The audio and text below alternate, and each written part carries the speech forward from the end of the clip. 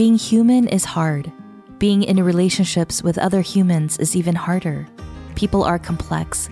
We have differences, we argue, we just plain disagree, even with people we love. If you've ever felt the ache of relational tension, turn up the volume. Today's bonus episode is a special recording of a chapter from our newest book, Come Sit With Me. Authored by 26 Encourage writers, Come Sit With Me will help you grow closer to God and others directly through the circumstances you'd rather run from. Listen now as one of our writers shares her raw story of real hope. Chapter 1, Table of One, by Jennifer Dukes Lee. Come, sit with me. Let's talk. I'm in the booth to your left, the one tucked up against the corner of the restaurant. There are a bunch of local folks sitting on bar stools, and their heads all swivel toward the door when you walk in. You're new here. I saved a seat for you across the table from me. The seat is made of vinyl, and it makes a squeaking sound when you slide across it. A single napkin is sticking out of a plastic container, and when you pull the first one out, another pops up, just like a box of tissues. A sign on the wall says, buy one hamburger for the price of two and receive a second hamburger for free. That makes me smile.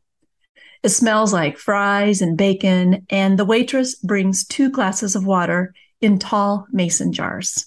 I picked this table for a reason.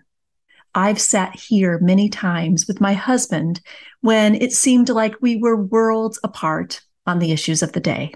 Suffice it to say, he and I haven't exactly seen eye to eye when we vote.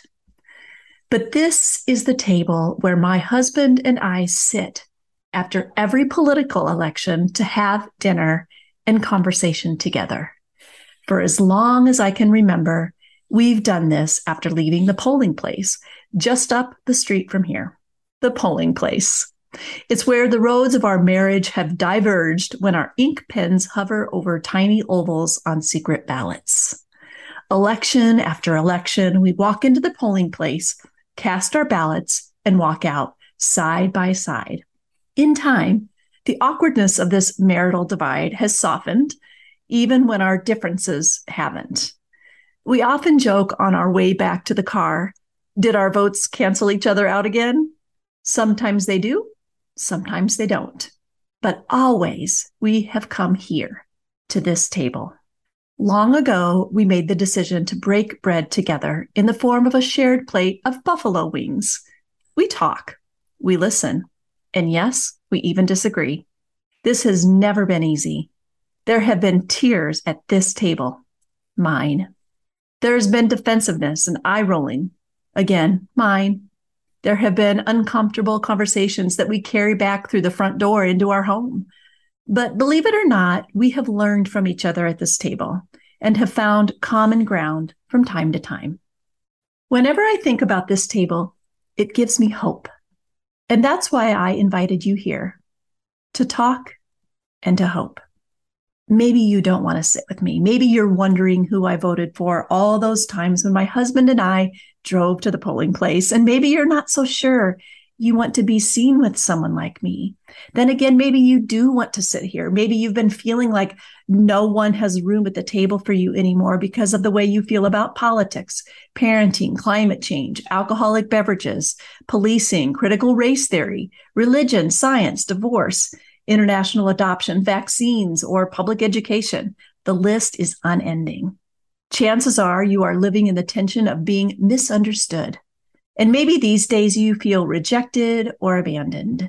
Without warning, you lost a treasured friendship that fractured over a difference of opinion. You just found out your next door neighbor unfriended you last week. If there's a way forward, the path feels hidden. My grandfather said there were 2 things you should never talk about at the dining room table: religion and politics. And then came 2020. All of a sudden, that's all anybody wanted to talk about: religion and politics, along with masks and vaccines and social distancing and police practices and racial relations. And everywhere we looked, everyone was arguing. For many of us, 2020 was the year our differences came into sharp relief. It got heated at the table, didn't it? Chairs screeched back on the hardwood floor, voices pitched higher, people blocked, unfriended, and canceled their way into their own little echo chambers. We looked for churches and neighborhoods where everyone else thought and voted and behaved just like us because that felt safer. But ignoring our differences doesn't actually make anything safer. It just makes us more insulated and divided. And let's be honest, few places felt safe. Even the family Thanksgiving table suddenly turned into a battlefield. You realized that you didn't even see eye to eye with people you loved dearly. Yet you didn't have the option of unfriending your spouse, best friend, sister-in-law, or children. These are your people, and you just want to figure out how to live in peace with them. But is it possible? Can we actually live in peace with someone we greatly disagree with? Can we find common ground when tiny fractures have already widened into canyons? God must have known that we would need help navigating seasons of discord and divisiveness. The Old Testament is filled with stories of war, conflict, and conquest. And in the New Testament, we read of heated debates over Jesus' teachings. But the Bible is not a story where disagreement has the final say. The Bible is a story where Jesus extends us all an irresistible invitation. Come, sit with me at the table. It wasn't an invitation for only those who wore the right clothes or checked the right ballot boxes or lived a righteous life. It was and is an invitation for us all. Before his death, Jesus extended that kind of invitation at a Passover meal. His friends showed up and they all reclined at the table. Among them was the betrayer, Judas Iscariot. Jesus' invitation for Judas to sit at the table is an astounding expression of friendship and love. In John 13, there's this heart-stopping moment at the supper table when Jesus tells his disciples that one of them will betray him. The disciples stare at one another at a loss over what Jesus could mean.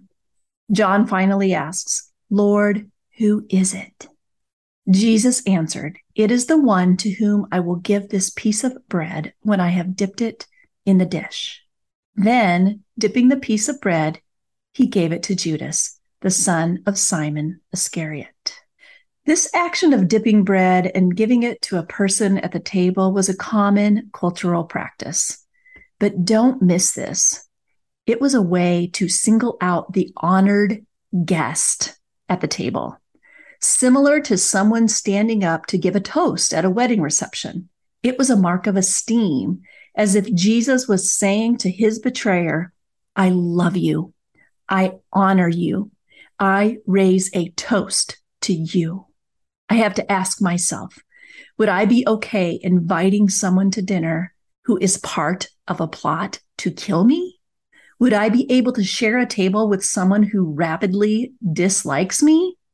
Would I raise a toast to a person who I personally find offensive and disagreeable? Would I consider my enemy an honored guest?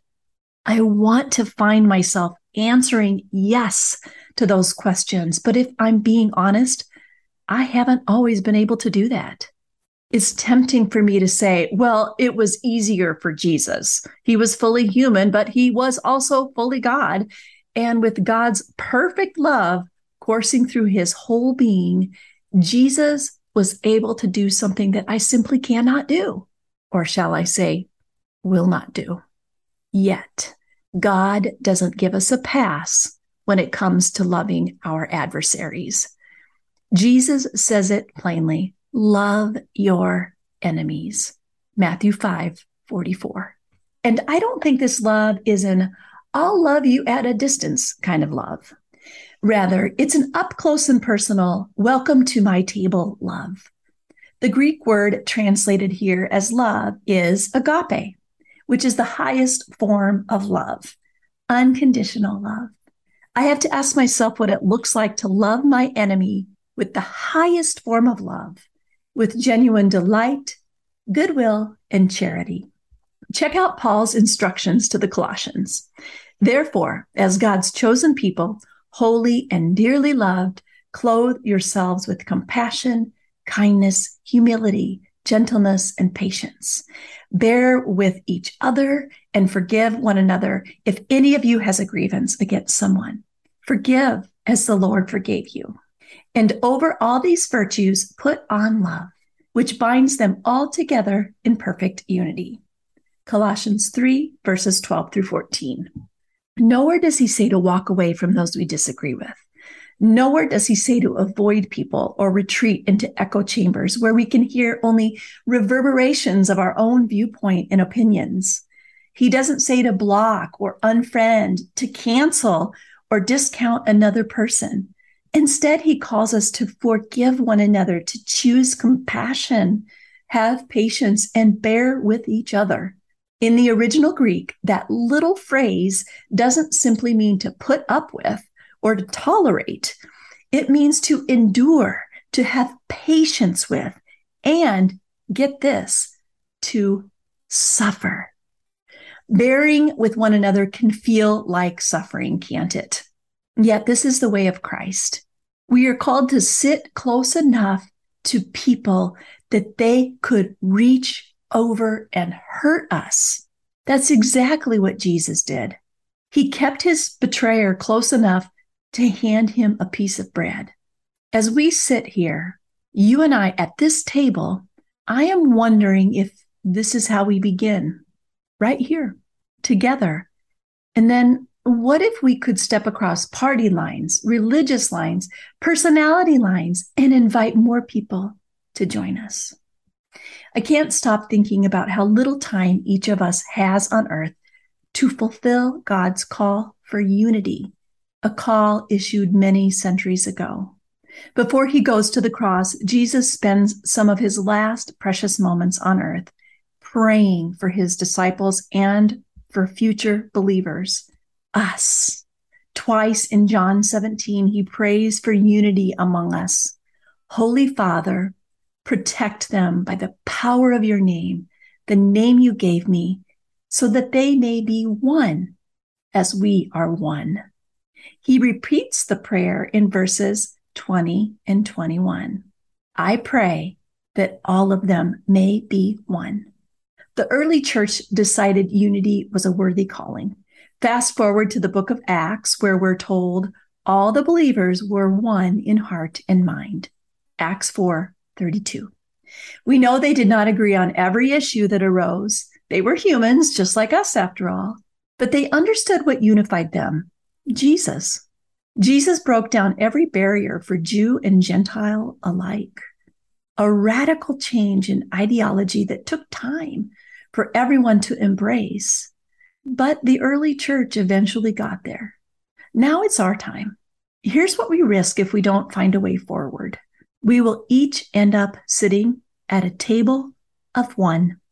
If we have to agree with every single person in our church on every single issue, we will be sitting in a church of one. If we have to agree with our neighbor on every single issue, we will live in a neighborhood of one, a book club of one, a Bible study of one, a living room of one, a family of one. We're all going to sit alone at Thanksgiving and Christmas and even the communion table where Jesus beckons us to take and eat. A table of one. I know how uncomfortable it is.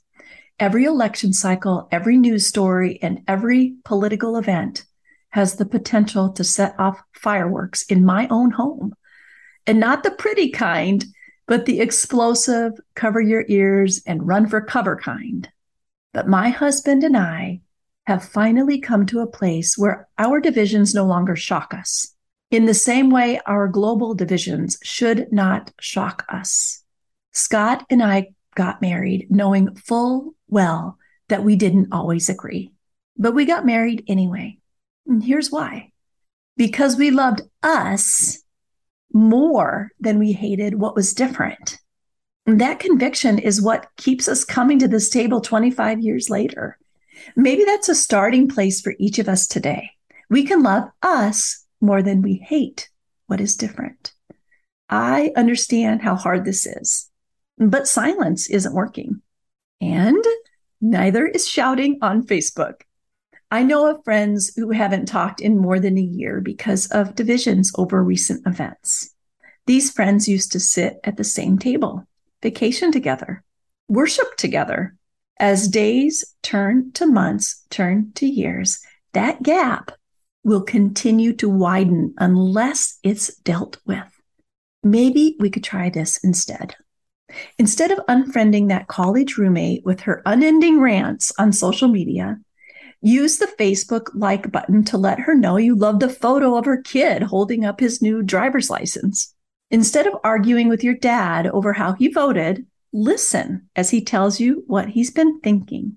We can listen without agreeing and still enjoy the Thanksgiving turkey. This doesn't mean that the hot button issues aren't important. They are. But if our divisions create an all or nothing mentality, then we're missing out. So instead of focusing on everything that divides, let's find points of connection. We might not agree with the way our next door neighbors parent their children, but when we get to know them, we might realize that we both share a fondness for historical fiction and sushi. I understand that sushi won't save the world. And I know that this vinyl booth tucked into the corner of a small town restaurant won't right all the wrongs. But like the old song says, let there be peace on earth and let it begin with me and with you right here at our table of two. We hope today's story has encouraged your heart and made you feel less alone in the messy business of being human. Let's keep sitting and learning together. Our new book, Come Sit With Me, How to Delight in Differences, Love Through Disagreements, and Live with Discomfort, is now available. Get your copy today at dayspring.com or wherever books are sold.